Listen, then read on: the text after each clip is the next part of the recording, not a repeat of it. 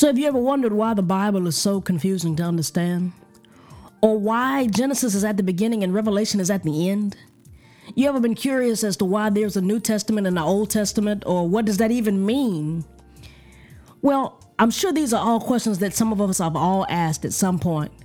So that's what Bible school is all about. We're going to go through the Bible and we're going to talk about the semantics of the why, the how, and most importantly, the who.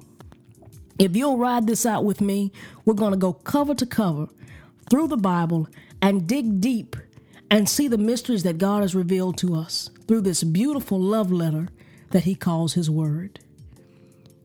You've just tuned in to Bible School with Reverend Kojo.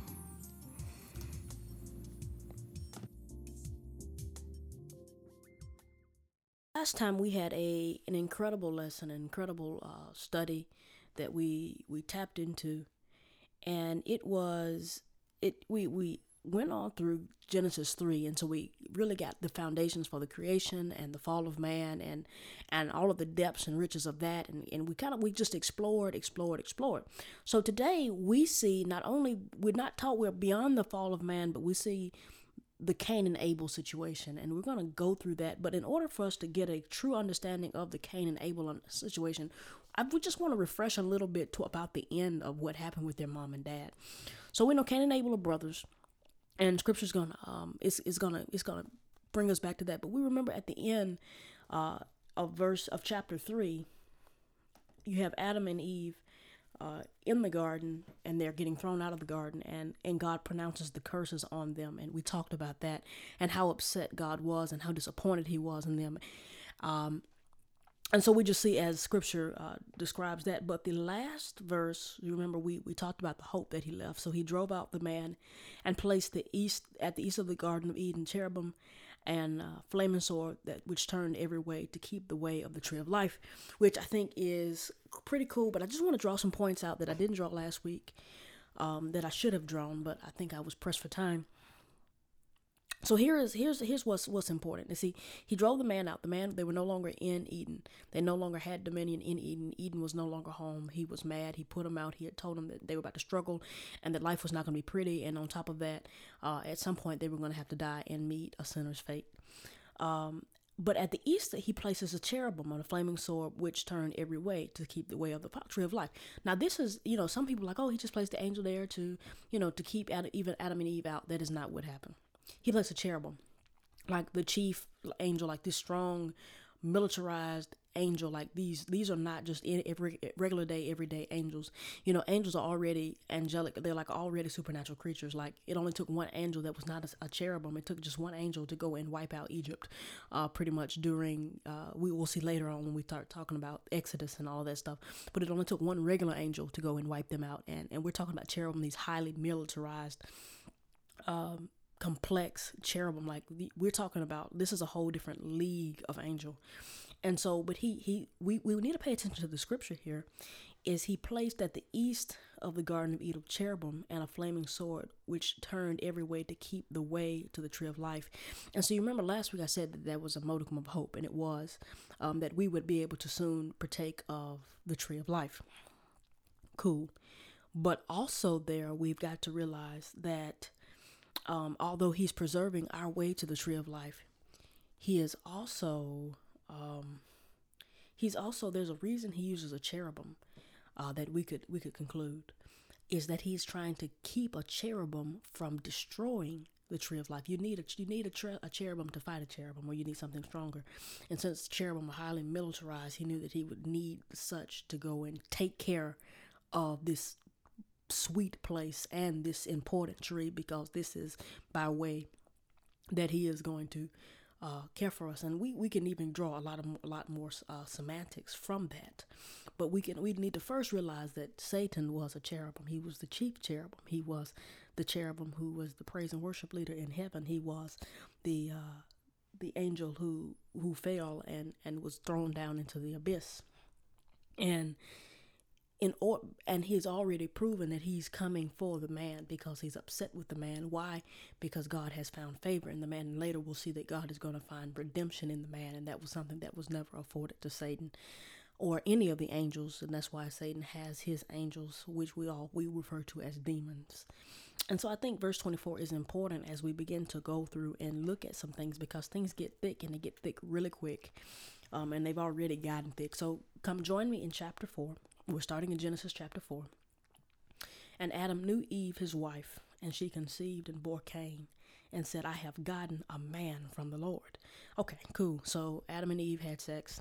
They had a baby. They named him Cain. Cain, and she said, I have gotten a man from the Lord. Well, it just so happens that the name Cain means I have gotten, or begotten, which means he believed that she received a man child.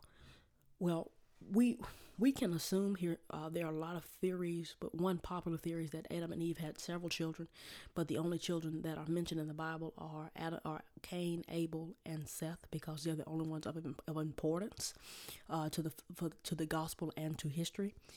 But we could assume that possibly they had a lot of girls prior to this, and now they have a boy, or we could just assume that she was just excited that God gave her a man child. We don't know, but it's fun to look at these and things, and to search the scriptures down, and to analyze such word. Moving on, verse 2.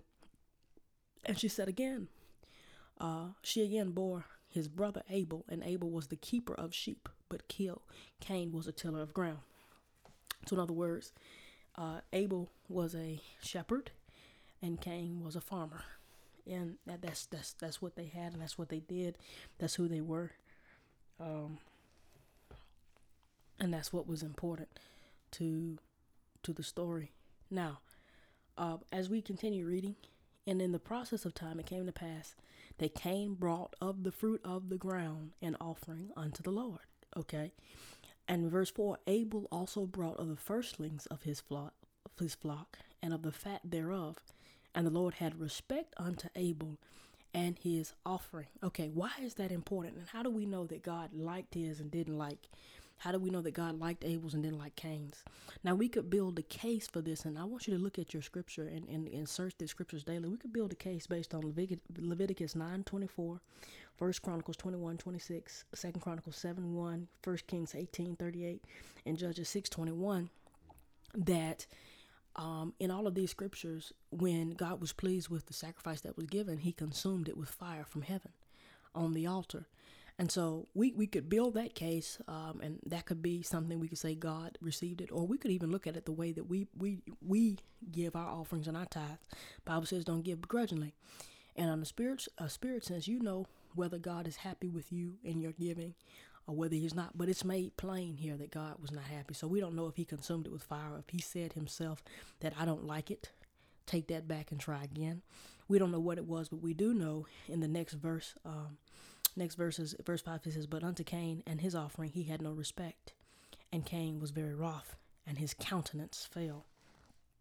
So, but like I said, we have a textual basis to say whether God accepted the offering. God did not like it. Whatever his sign was, he did not like the offering. And I want to dig into why he didn't like the offering. Why was Abel's offering superior, and why was Cain's inferior? Because let's look at it. Cain was the older son. He was the lord of what we would call the family. When his father passed away, he was going to get the inheritance. He was going to get the honor. He was passing on the family line. If we were going to do a lineage of Adam, it would be assumed that we would look down to Cain after Adam, because he was the firstborn. He was the important one. And so why would Cain be upset?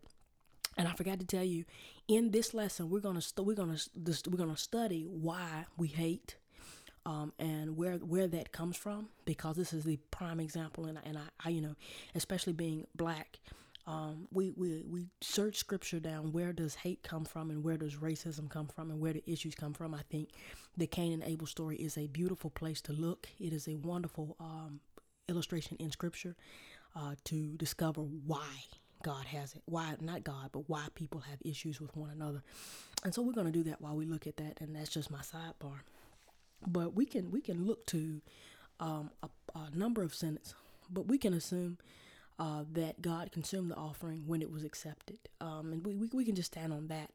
If you don't want to stand on that, I urge you to be like the church in Acts and to search these scriptures down daily, that you would find understanding for yourself. I'm gonna illuminate it as I have received revelation, and as I have studied and I have listened to others teach and preach, and as I have gone behind them and cleaned it up for myself. Now, we can say I want you to look at this, that Cain is making an offering from cursed ground. Okay, the ground was cursed in chapter 3. Remember, when God got angry and threw them out the garden. So the ground was already cursed, and Cain was offering an offering from cursed ground. But I'm not convinced that's the reason God denied it, because that was still his livelihood, and that was still what he did. I believe it was a heart problem, and with it being a heart problem, I'm convinced that this is where we see the issues arise. Okay, so if you'll just flip to Hebrews 11, and in Hebrews 11 we can get a bigger picture. I think Hebrews 11 is a great place where we see Old Testament and New, and we see God tie a good deal of things together, but we see this cornerstone called faith illuminated in Hebrews 11. We know that Hebrews 11:1 gives us the definition of what exactly faith is, and then it's what people call is the hall of faith, and it goes down and it illuminates faith, great pillars of faith of the church and of Israel, who held their faith even when things did not go well. Many of these people did not live, they didn't see, a lot of them didn't see fruition, or they saw only a piece of fruition, but yet they held faith, and they held out a modicum of faith because they trusted God was going to be God, regardless of when he allowed things to begin to manifest. But verse 4, by faith, Abel offered unto God a more excellent sacrifice than Cain, by which he obtained witness that he was righteous, God testifying of his gifts, and by it he being dead yet speaketh. So we're going to go back to the scriptures in Genesis. So first, we know that by faith, it was the state of Cain's heart. It was the state of Abel's heart that it was important. It was the state of his intention. His faith was in God, and his faith, to be faithful would mean to be full of faith. We know to be faithful would mean that you would carry out what you have committed to do. And so we see that having faith is a spiritual action. Because faith is a spiritual action, it's a heart issue. His heart was turned toward God. And because his heart was turned toward God, we see Abel's being accepted, which would lead us to assume that Cain's heart was not turned toward God, which would lead us to go further look at and say that Cain was trying to find acceptance through his works. And this is already, remember last time we talked about Genesis being both a book of record and a book of prophecy. So as it is a book of record and a book of prophecy, what we also can take note of is that in that later, much later, thousands and thousands of years ago, when Jesus Christ comes about, we can't get to heaven through our works. It doesn't matter how good our works are or what our good works may be. Well, it's never good enough because our sin will always outweigh it. But it seems as though the way that Cain came to God is that God is going to accept me because of what I give to him. And the way that Abel came to God is I'm going to give God this because I love him. And so we see an issue arise. And so the heart is already wrong before we even see an issue between the two, because the initial issue is with God, even though that is not where Cain is going to take it out with. And that was actually kind of wise, even though his actions weren't wise. But, you take a vendetta out with the creator of the earth, who is omnipotent, who has all power. Like, where do you think you're going to go? It's not looking that good for you. Okay, but continuing, but Cain's offering was, like I said, an act of self-righteousness, and Abel's was an act of faith. Verse 7, moving right along, we said his countenance fell in verse 6. And verse 7, he says, if thou doest well, shalt thou be accepted? And if thou doest well, sin lieth at the door, and unto thee shall be his desire, and thou shalt rule over him. So this is a threat almost. It's like, look, you're about to lose your place in your genealogy, boy. You're lording over here, but your heart is wrong. And as long as your heart is wrong, I'm not going to honor a wrong heart. And that moves right into the New Testament. God is a heart doctor. He wants your heart fixed. Your works could look good. You could look beautiful on the inside, but if you rot it on the inside, you got a problem. You have a real big problem. Okay. So as long as he was doing all right, they were fine. Now, as we continue through the scripture, verse 8, Cain talked with Abel, his brother. So you see, Cain said, "Hey, let's go talk about this thing because this thing has been bothering me. Let's go out to the fields." And so they go out to the fields, and then something happens. He says, "And it came to pass when they were in the field that Cain rose up against Abel, his brother, and slew him." So he kills his brother. Like he kills his flesh and blood. He kills his brother, like the brother that his mama came from him, the brother that he probably played with as a child.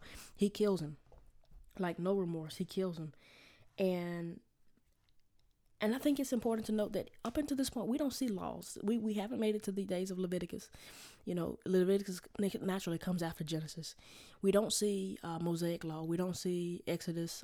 We don't see any of these things arising yet. But what we do see is that there is no law against killing, but yet in the next few verses we're going to see that there's a heart issue where that killing is wrong. So there's naturally something wired on the inside of us that says killing is bad. Some things are naturally wrong. We come into the world knowing that it's bad. And how do we know that? So verse 8, and Cain talked with Abel his brother, and it came to pass when they were in the field, and Cain rose up against his brother and slew him. And the Lord said unto Cain, "Where is Abel thy brother?" And he said, "I know not. Am I my brother's keeper?" And he said, What hast thou done? The voice of thy brother's blood crieth to me from the ground. Okay. And so he says, he shrugs it off. Am I my brother's keeper? And y'all know this verse has really been a brother. It's been on t-shirts. It's become names of organizations. This is one of the most famous verses as far as helping people has become. But we see there was no law against killing yet, and there are some things that, like I said, are hardwired into the human psyche when God created us. When He made us, there were some things that we knew would be right and wrong, and killing is one of those things. We're not supposed to kill one another. It's not in our nature. We get angry and we want to do things, but we know that even in our anger, it is not right. So why would the question I want to ask is, why would Cain kill his brother when his real issue was with God? Now let's note this. Cain was the oldest, and he was dominant. Okay. Now we're going to draw some parallels to today, but Cain is the oldest and he's dominant. Now Cain is a farmer. Abel is a shepherd, okay? The livestock multiplies faster than agriculture. The dominant brother saw that the inferior brother began to grow so much so that he challenges his status, okay? He challenges his status. Let's think about that. That sounds familiar. When we start seeing people who hate other groups of people that they don't particularly know, but they know a little bit about, typically the issue comes because you challenge their status. And so you loathe somebody who is going to unseat your power in your natural. Now, when we will start walking in the Spirit and we start being under the guise of the Holy Spirit, typically those things begin to change. But see, the issue should have been with God. But he didn't take issue with God. He took issue with his brother Abel because he realized that the livestock was going to begin to make babies much quicker than the agriculture. He realized that the livestock was going to be popping out 6 and 7 times itself over and over and over again, while the agriculture was going to require much more work. And so that dominant brother, we see Cain saw that the inferior brother had the option and the chance to pass him. And we even see in verse 7 where we says, "If thou dost well, thou shalt not be accepted." And that's a question. And he says, "If thou dost well, sin lieth at the door." And so he's saying, look, bro, you're about to trivialize your status. Your status might be about to walk away from you. Why should your status be about to walk away from you? Your status may be about to walk away from you because your heart is in the wrong place. Let's see. The English Standard Version says, if you do well, you will not be accepted. That's a question. And if you do not do well, sin is crouching at the door. The desire is contrary to you, but you must rule over it. So look, you're angry. And this anger is festering in you, and you're going to do something that is going to hurt your status, and yet he does it anyway. We see him kill his brother anyway. And so I just want to make the parallel to people who hate, whether we're talking about hate groups against certain races, certain religions, certain anything. We see an issue with hate when we don't understand it, and then B, we believe that they are going to take over. Now, I don't understand why we can't just sit hand in hand and be cool with being on the same level. Cause, I'm gonna be honest with you. I don't care if you go make $1 million as long as I make mine.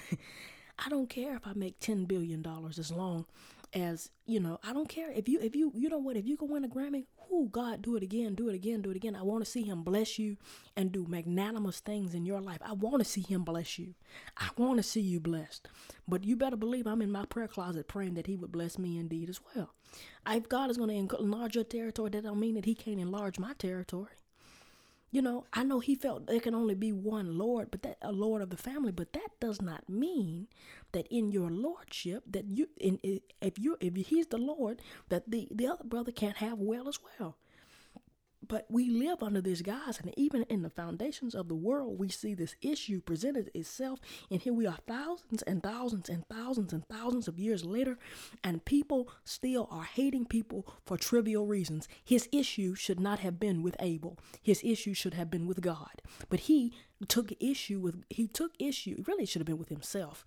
But if he wanted to get mad at somebody, the person to get mad at would have been God, and he could have took it up with the God. And I promise God would have probably outlined to him what the real problem was, but he chose not to do that because he was angry, and in anger we do stupid stuff. So this is what happens when dominance and privilege is challenged by Abel. God asked Cain where his brother is, not because he doesn't know, but because he needs to confess it. We can't fix what we can't own. We can't fix what we cannot own.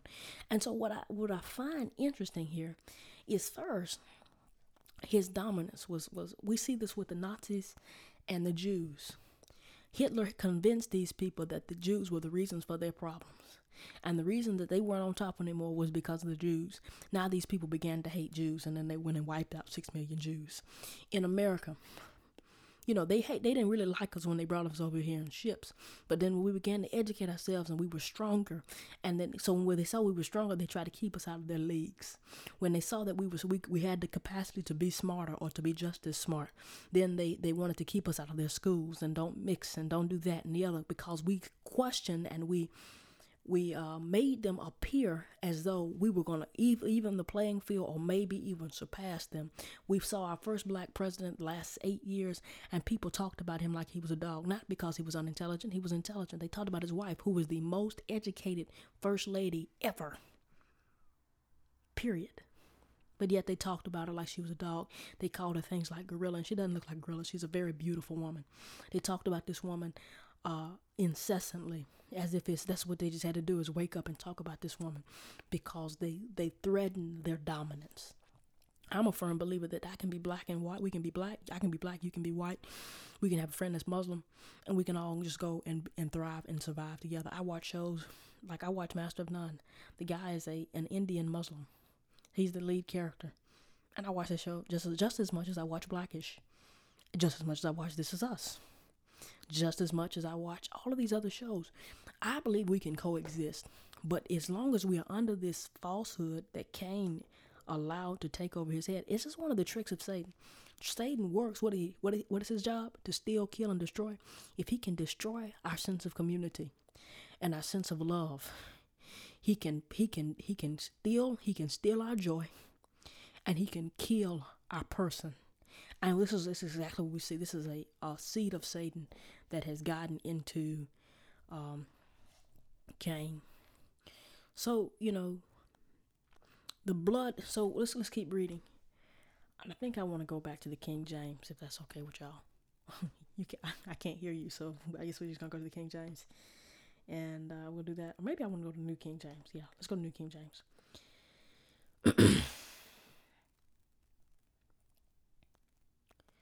And so, verse, let's see, verse 10, he says, what have you done? The voice of your brother's blood cries out to me from the ground. So you are cursed from the earth, which has opened its mouth and received your brother's blood from your hand. Boy, you didn't get cursed. You made God that mad. He cursed you. Like, man, and it's like the apple ain't falling apart from the tree. Because remember last chapter, his mom and daddy got cursed. And now he's cursed because they just are out here doing crazy. But let's look at this. Your blood cries out from the ground. Now, this is what happens when innocent people face injustice. God hears the blood of the innocent. God hears, and then he responds. He hears the blood, and then he goes to Cain and he says, what did you do? What's wrong with you? And then he places a curse on it because the blood is crying out from the ground. And if the blood is crying out for the gun, that's God responding. He's got to fix that. He had to nip that in the blood. I can't let you go out here and kill people and think that that is acceptable. I'm trying to get y'all to be fruitful and multiply, and you're taking out your own brother. What is wrong with you? This is the boy that you played with. Y'all probably shared a bed together. You probably shared a tent and all of that good stuff. You went camping together and all of these things you watched as your parents did XYZ, and this is who you choose to kill. Wow. But it says his brother's voice cries out from the ground, and that blood crying out from the ground, I think that is a direct parallel to Christ. Now, remember I said that's it, blood crying out from the ground is when what happens when innocent faced injustice. What was Jesus Christ? He was innocent and he was faced with injustice, and his blood did what? It cried out from the ground. It's still crying out from the ground. And so like I told you, it's a book of prophecy and a book of record. Whereas Revelation is a book of prophecy.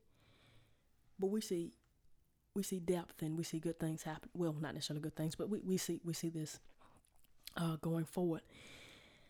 So in verse 11, he says, now you're cursed from the earth, which has opened its mouth to receive your brother's blood from your hand, because you did this. When you till the ground, it shall no longer yield you strength to you. A fugitive and a vagabond shall you be on the earth. You're going to be a wanderer. And look, I know it's your job to go and till the ground, and you like to farm, and that's how you make your living, and that's how you feed your family. But guess what? It's not going to work. Yeah, it's not going to work anymore. It doesn't matter what you were doing and how things were working. That is no longer going to work for you. You have been cursed. And in this curse, you're just going to deal with it. And so I think that is the danger that we see. We are so quick to want to be superior. For some reason, we have this need to be superior. And if we can't be superior, we've got to make somebody inferior just to make ourselves superior. I think we see that in white America and black America. We see that in corporate America when it comes to women and black people and other minorities and white men being on top. We see that in police brutality. We had to make somebody feel inferior. Somebody's got to be on a power trip. We see that with people who hate Jews. We see that with people who hate anybody of any kind of color. We see that with men and women. Somebody just feels like they have to be superior, and I think that's sick. I think it's sick. And I think it's a problem. I think it's a problem that we just need to get rid of. I think it is an issue. And then God's response to the injustice, God doesn't curse Cain. God still loves him. He hated his problem. He cursed the ground. The ground was his livelihood. No prosperity and no abundance. You can't expect to flourish when you haven't dealt with the issues that you're in bed with. So we see him say, he's like, I'm cursing the ground. And the immediate response is like, oh, God cursed Cain. He didn't curse Cain. He cursed the ground. And here's my thing. You cannot prosper. You cannot succeed if you're holding hate on the inside of you. If you are doing craziness and you are hating people and you got an issue with this person and that person for this reason or that other, and it's petty, you will not survive and thrive if you are holding on to being a hellion, being a hater. Being a hater doesn't work. Sorry. And then here's Cain's response. Cain said to the Lord, my punishment is greater than I can bear. Surely you have driven me out this day from the face of the ground. It shall be hidden from your face. I shall be a fugitive and a vagabond on the earth, and it will be happening that anyone who finds me will kill me. Isn't that something? His fear is that somebody's going to kill him. Now, he just killed his brother because he's upset with him. But he's upset and he's worried about somebody killing him. Isn't that how it works? It's like on the computer, on social media. You as long as you're behind the keyboard, it's all good. But then when people find out who you are and they find out where you work, all of a sudden people start deactivating pages. How about we just be real? How about we learn to love one another? Because here's the issue. He knew something was wrong with killing. If he didn't, he wouldn't be fearing being killed. He knew that there was an issue with being killed and killing somebody and taking the life. First, he didn't give the life to take it, but yet he thought that he had the right to take it because he was upset because he threatened his dominance. What a problem. And the Lord said to him, therefore, whoever kills Cain, vengeance shall be taken on him sevenfold. And the Lord set a mark on Cain, lest anyone finding him should kill him. So God says, you know what? Okay, cool. Nobody's going to kill you because I want to watch you. You're going to have to pay for this. You're going to be tortured. And for you to die, there are some issues. So that's the first portion of today's study, okay? Cain and Abel. It's a dominance problem. It's a hate problem. It's a heart problem, okay? From there, we move into the family of Cain. And when we tap into the family of Cain, we start seeing some unrighteousness, but then we see some righteousness. So we should be able to move through this probably a little more expeditiously, I hope. Okay, starting at verse 16. Then Cain went out from the presence of the Lord and dwelt in the land of Nod, and on the east of Eden. And Cain knew his wife and conceived and bore Enoch. Okay. Now Cain knew his wife and she conceived and they had Enoch. Now Enoch is that dude. Like I like Enoch, okay? But Cain knew his wife and she conceived and bore Enoch. And he built a city and named the city after the name of his son Enoch. To Enoch was born Irad, and Irad Mehujael, and in Mehujael begat Methusael, and Methusael begat Lamech. And Lamech took to himself 2 wives.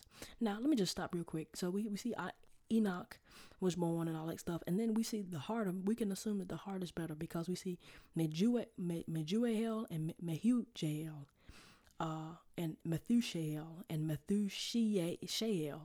Okay, all of those have L at the end, which means that there's a recognition of God, which means this is possibly a possible heart change. But we don't know that much, and that's just me musing.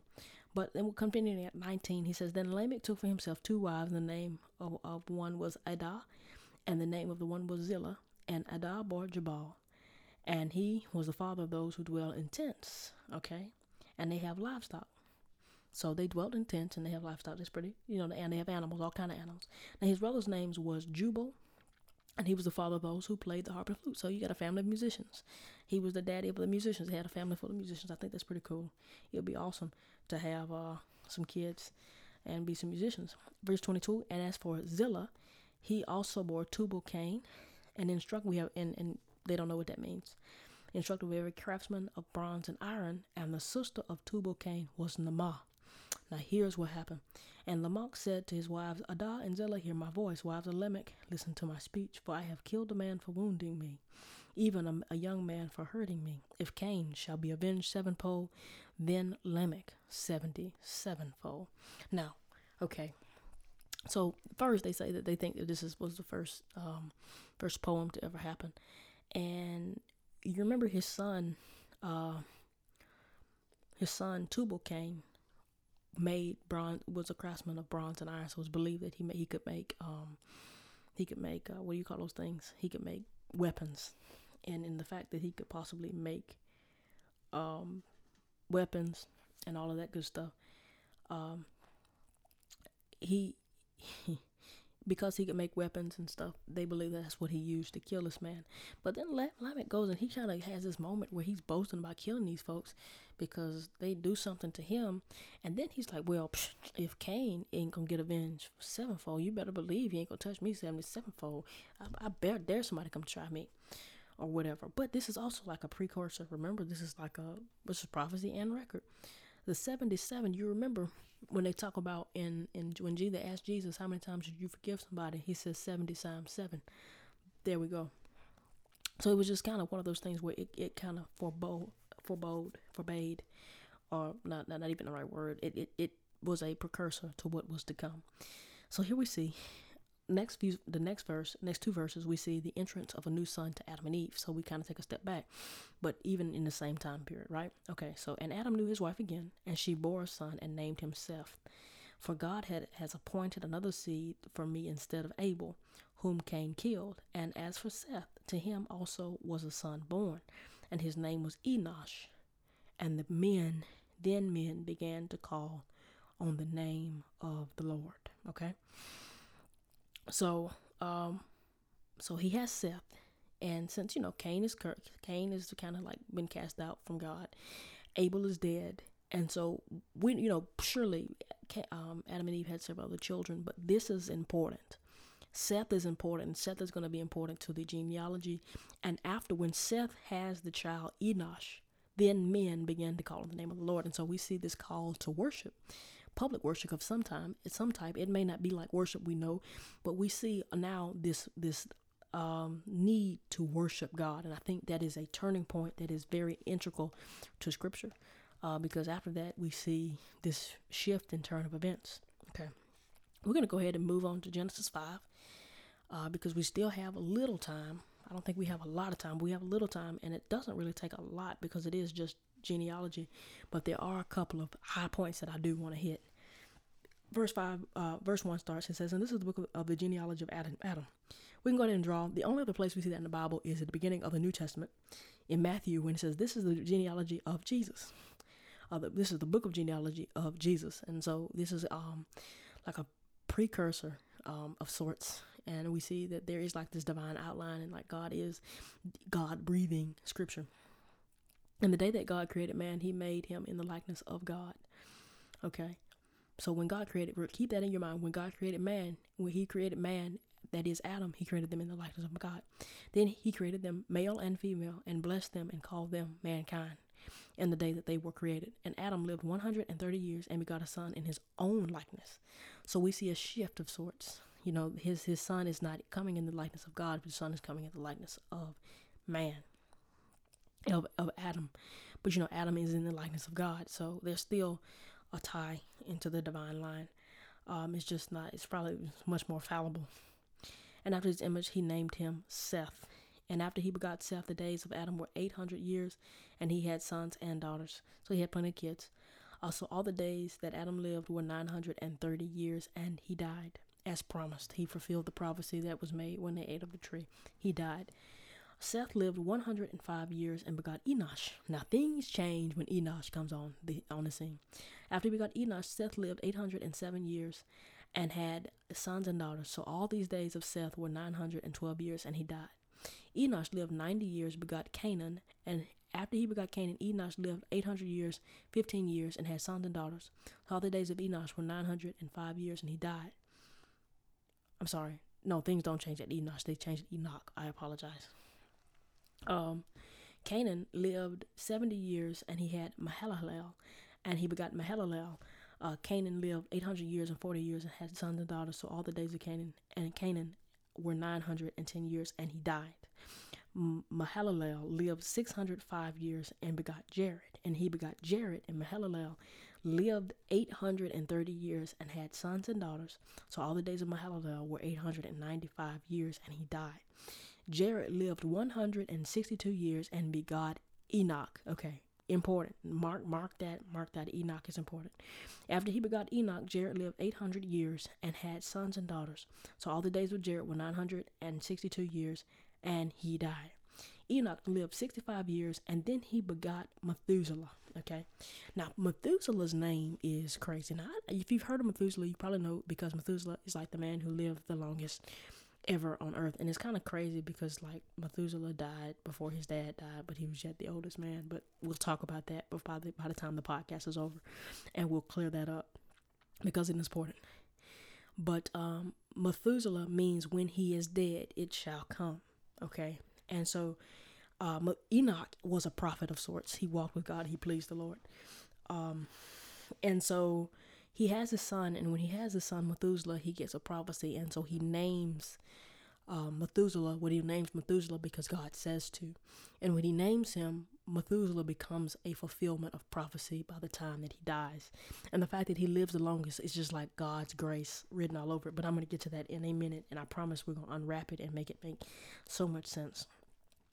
So after he begot Methuselah, Enoch walked with God 300 years, had sons and daughters, and so all the days of Enoch were 365 years. And Enoch walked with God. Okay, this is the first time we see that. And he was not, for God took him. So he didn't die. Where God took him to, we don't know, but God took him. And I guess that's because he had found favor in the sight of God, and God was pleased with him. And so he said, I'm not going to allow you, because at this point, there is no salvation. Like, these people are going to hell. As sad as that may be, and as scary as it is, and as sick as it is, but these folks are going to hell. Like, they're living and they're dying, and they should surely die, and that's the fulfillment of this prophecy. But as we continue, we see Enoch doesn't die. God took him. But Methuselah lived 187 years, begot Lamech. After he begot Lamech, Methuselah lived 782 years, had sons and daughters. So all the days of Methuselah were 969 years, and he died. Now, I'm going to come back to that spot. Lamech lived 180 years and had a son, and he called his name Noah, saying, one will comfort us concerning our work and the toil of our hands, because of the ground which the Lord has cursed. After he begot Noah, Lamech lived 595 years and had sons and daughters. So all the days of Lamech were 770 years, and he died. Noah was 500 years old when Noah begot Shem, Ham, and Japheth. Now, next time we're going to talk about chapter 6. And chapter 6 is the story of Noah, which is a very famous story, and I think you'll enjoy that. But let's go back and unpack this really quick.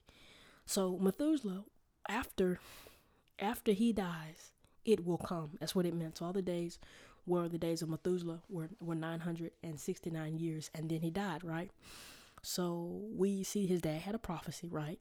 We got that. Now, Enoch pleasing God and Methuselah's life was overlapped by 120 years that was boat building. The year that Methuselah finally dies is the year that the flood happens. Wild, right? So like God's prophecy and Enoch receiving the prophecy and naming Methuselah was like spot on. It was right on. It was not wrong. It was just great. Okay. So